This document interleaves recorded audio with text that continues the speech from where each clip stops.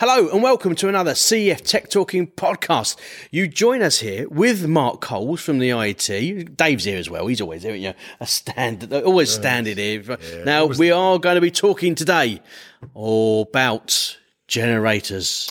Generators. I always remember calling them generators because when you wanted to remember the laws in Fleming's right. Fleming's left and right, you used generater, and then you knew the other one was for whatever. So this one was generator. Left. Used to see all the apprentices when you knew they got through to that question in the exam paper, and they'll be doing this. Everyone trying to work out what one, the flux, and which way's the direction, all that. So yeah. Anyway, generators. Big ones, small ones, cheaper by the 1,000. That's it. You've got everything I know about generators. Yes, I must admit, it's not an area of strength for me, so we're over to you on this one, Mark. I think what I want to highlight here was in the troubled times we find ourselves in, the cost of energy, we are certainly in the IT's technical helpline, we're getting calls from people, not just installers, but from people who are calling up and say, I've bought a generator. We've seen George over at ICS. He's got a generator set for his boat. He lives on a boat. Right, he lives on his boat, and he's got this generator set that he strikes up, and he puts petrol in it, off it goes, and that's charging his installation. And you're seeing more and more of that, are you, at the IET? With the belief that if you fuel it from, diesel or petrol, whatever it would be, don't know, but the concept is that they'll reduce their fuel bills. They'll get electricity in the house, of course, they'll have power, but they won't be using what's coming in from the street. They'll be using the generator. Ooh. Now, what I want to highlight is certainly in Europe. Now, one example in Europe that is being outlawed in the Netherlands, actually, but they're buying PV panels. Right, because it's a generator. It's a generator. It's the clearly black box mentality. Yeah. It doesn't matter what's going on. You've got the terminals coming out, and you'll pick up the supply from there. Yeah. What's happening in certainly in Germany, again, it's been outlawed in the Netherlands, but they're buying PV with a cable with a plug on the end, and the plug is the shoe core, the European shoe core plug. And they're plugging it in. They'll hang it on their balcony, for example, and they'll plug it in to a socket, and then therefore they'll synchronise, and it's backfeeding in via the ring final circuit or the radio. What's also happening is those with bigger balconies are buying a number of these and plugging them into an extension lead. Oh, wonderful. And one extension lead has maybe 3 or 4 of these. Great. Here we go. We're up and running now, aren't we? And you think about it, up to now in this over here, what we've done is when we've had PV, if the supply goes off in the street, you wouldn't go into an island mode, the inverter would shut down. Yes, that's it. Yeah. So with that concept, where you've got a PV panel and another PV panel, if they lose the supply, the PV panel's looking at the other PV panel, you're generating, and it's not shutting down. So you can end up feeding the whole neighbourhood. Yeah. So it gets a bit silly. Not only dangerous, it gets a bit silly. So that's what's happened. That's just one example of what's going on there. And no doubt people can buy these on eBay. Well, themselves. My next door neighbour, when I used to live 2 houses ago, we had a power cut in the road. Look, but you've had a power cut recently, David. We have lots of power cuts. Yeah, we had a power cut, and he wanted to have his heating on, and he worked out that if he got his generator set out and he put a long lead on there and he put a 13 amp plug on it and plugged it in, he worked out he could get the kitchen ring live. He turned off the consumer unit. He thought he knew what he was doing, and he livened it up, but just enough to get the boiler up and running so he could have heating. And I said to him, "You do realise them pins are live?" And he just couldn't get it in his head what he was doing. The pins on the 13 amp plug, they're live. Right. They're going to be live. Yeah. And he said, "Yeah, but that's how I'm doing it." It was back feeding into that ring final circuit for the kitchen, and that's what you're on about. It's happening with these balconies and people doing that. Yeah. And again, that's these generator sets and the scale of the generator sets are something we're really going to have to start to look about. We talk about earthing from the standard, and generator sets are in there, and we tend to think about generator sets as big, smelly, chuggy things. Put diesel in and stuff like that, don't we? But you're great at confirming that it's going to be batteries now are going to be the new generator sets, aren't they? Or PV is going to be the next big thing. Now, when we say big thing, generator sets come in all different sizes, don't they?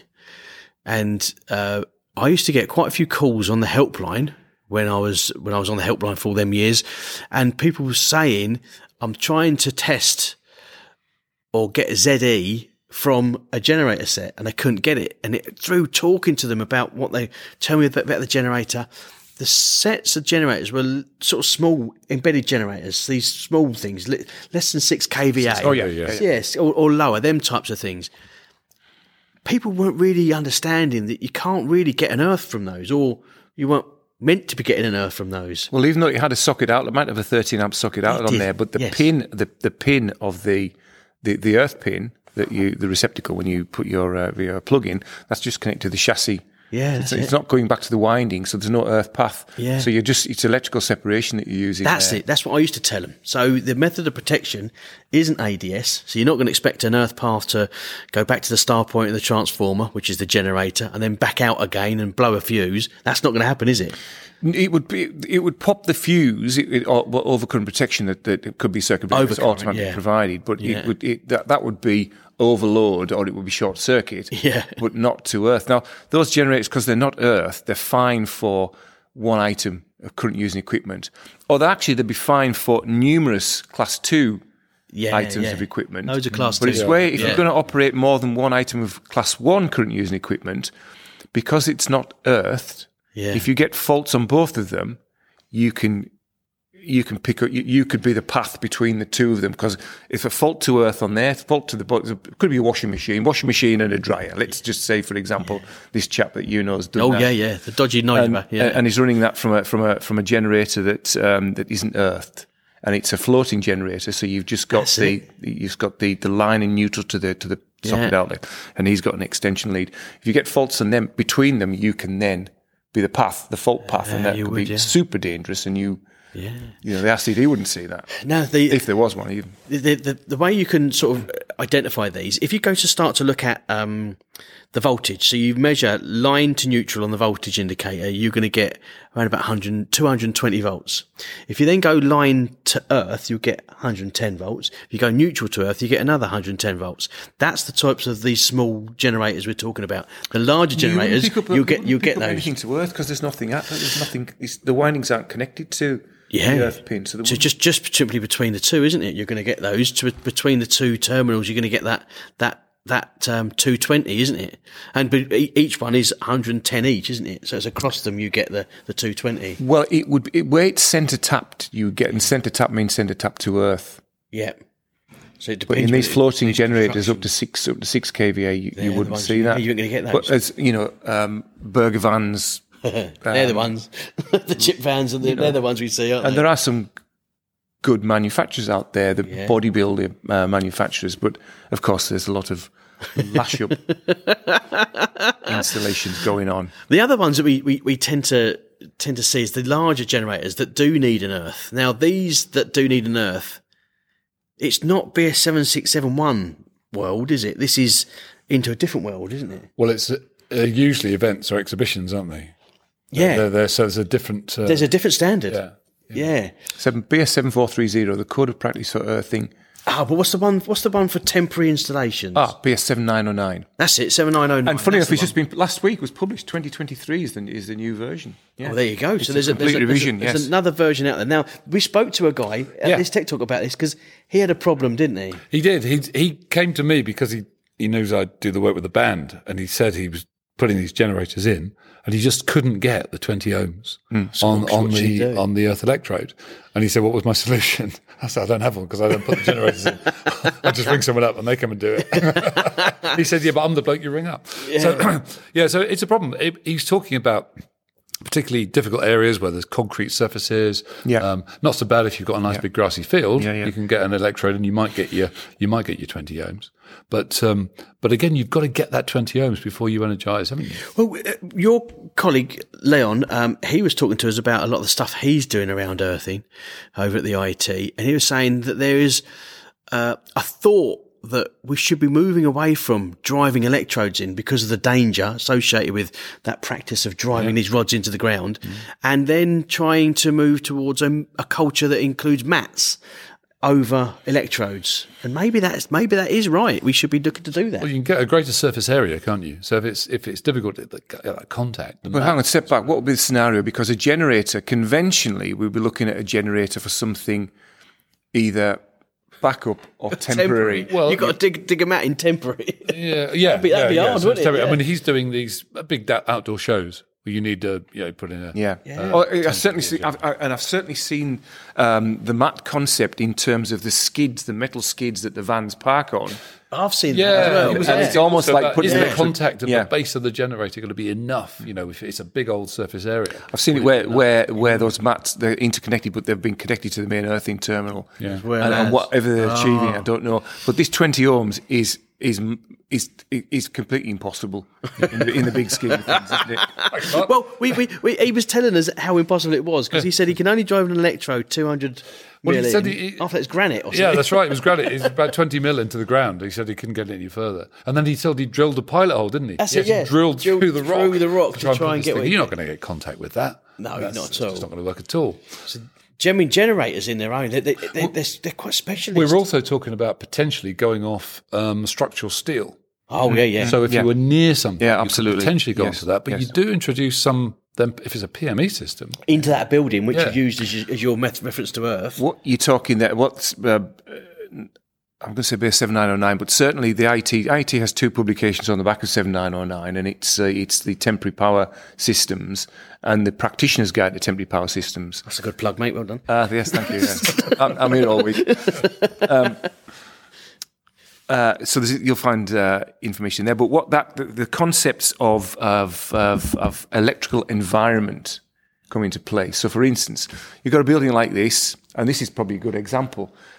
Plush building, you've got electrical supply in here, but the film crew needs some super duper lights or some effects, and they've got a generator, and they bring their cables in, and they're bringing in their electrical environment. A bit like a Venn diagram, if you think about it. I've seen this, yeah. And that's the concept. So you need to consider what's going on there. Yeah. Now, it might be that you connect the main earthing terminal of the generator to the main earthing of the building, but really that's you're not going to do it. No. Unless there's something super duper going on that design works for that. But you really need to keep the electrical environments separate as best you can and control it and have someone in charge of the situation to say, don't touch that and that at the same time. Yeah. But in that scenario that you've just outlined, like you're not, are you? Because you're bringing, let's say, a class 1 light. It's got running the CP6. No. So this is how where you do reduce it. So you will find a lot of the equipment is all class 2, and you're using conductors that are double insulated, and this is a way of reducing that risk. It'd be very rare you'd start use stuff that was class 1 in that type of environment where you're bringing two systems into one, or bringing one system into another that you've got to keep separate. This is what Mark was on about. You've got to have someone who would manage that and control that, right? Because that generator set that you're supplying from, it's got different characteristics to the natural supply that you find in the installation. And you do have to be trained up on this. And it's a different standard, and it's a different part of BS 7671 for some of them.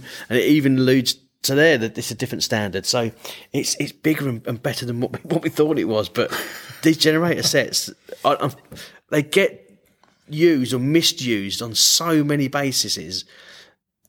People just think just strike a generator up, that'll get me what I need to do. There's loads of things you have to think about with generator sets, especially the big ones that are sat there waiting for something to go wrong. They're the ones that because they're not used all the time, people will look at them and not really take account of them.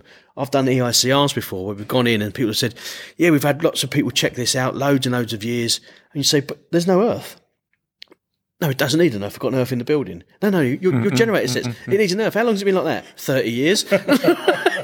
So you get these because it's a standby generator. People think lesser of it. Yeah. Well, hold on a minute. If that's standby, once it's not standing by, you really need it. But if you've got a standby generator for a building like this, let's say we're in a big hotel at the moment, aren't we? If the standby generator, because I'm going to keep things going. But if you've lost the supply to the building, you could have lost the connection to Earth. So then you need to consider the connection to Earth for the generator and the installation at that point, because you can't rely on the incoming cable anymore. No, that's it. Yeah. So so there are different standards out there that we should probably be looking at if you're going to go down the generator set. But I think you're right, Mark. As you said earlier on, we're going to start to see different things available on the market to use as generator sets, and they fall under that umbrella of generator sets. So what's going to happen then? Are you guys at the IET or the international level? You said Netherlands have outlawed some of these. So these are kits that you buy. So how are they outlawing it? Because surely you can't stop people buying them. They'll ban the product. I mean, banning the product. For instance, through trading standards in this country, we could ban a product. It doesn't meet the requirements of our national standards. So it would be illegal to sell in this country, and trading standards would get involved if that was happening. Yeah. Or whatever, But of course, you can import, again, I mentioned, you can import things through eBay. But so banning a product, nothing against eBay, of course. No, or any other bidding sites are available. Banning a product because it's being used badly it's a shame, isn't it? Because they can be used correctly, but it's their use that's not being done. You can't ever stop someone with the intention of doing something, can you? So. Electrical installation standards are about making the installation safe for the expected use, and it's expected that item of equipment will be used in accordance with the manufacturer's instructions. Yep. But if the manufacturer's instructions aren't suitable for a particular country, you're on the back foot already. And if you then implement that appliance in an electrical installation not intended for it, there could be unintended consequences. It's going to be a tricky one, isn't it? Because I guarantee you there are going to be people out there that are starting to knock up systems of a couple of panels, and there will be, like my dodgy neighbour, there will be people that think, all I've got to do is put a plug on that. Yeah, I hope he's not listening right now. He'll be thinking, all I've got to do is put that in there and I'm off and running. That's it. Yeah. There's going to be that people that do that. Absolutely. Or there's going to be them people that make them up themselves. It's going to happen. We're going to see it, and that's going to be you guys having to... Again, you can't stop somebody running an extension lead into their bathroom and sticking a telly on the end of the bath. No, yeah, they're just idiots, aren't they? It works very well. I've used it. I guarantee it works. It freezes your hair if you're not careful. So generator sets. I think what we've concluded here, generator sets, if any of you are working with generator sets, if you're working into that moving into that temporary field, there's a definite standard you need to get your head around. That is available. And again, the guys at the IET can help you with that. If you are looking for generator sets to add to your existing supply and you're worried about the energy that you're using, so you want to go over to generator sets, just be careful. It's not as easy as you may first think. Generator sets need to be given really the thought that you're going to put the proper design in there and then the proper installation. It's not a case of plug and play with these things. It can be quite dangerous, can't it? So yeah, look out for that. If you've liked what you listened to, we hope you have. Please like and then share with others so they can enjoy the moment as well. And until next time, thank you for joining us and thank you for listening to another CF Tech Talking podcast.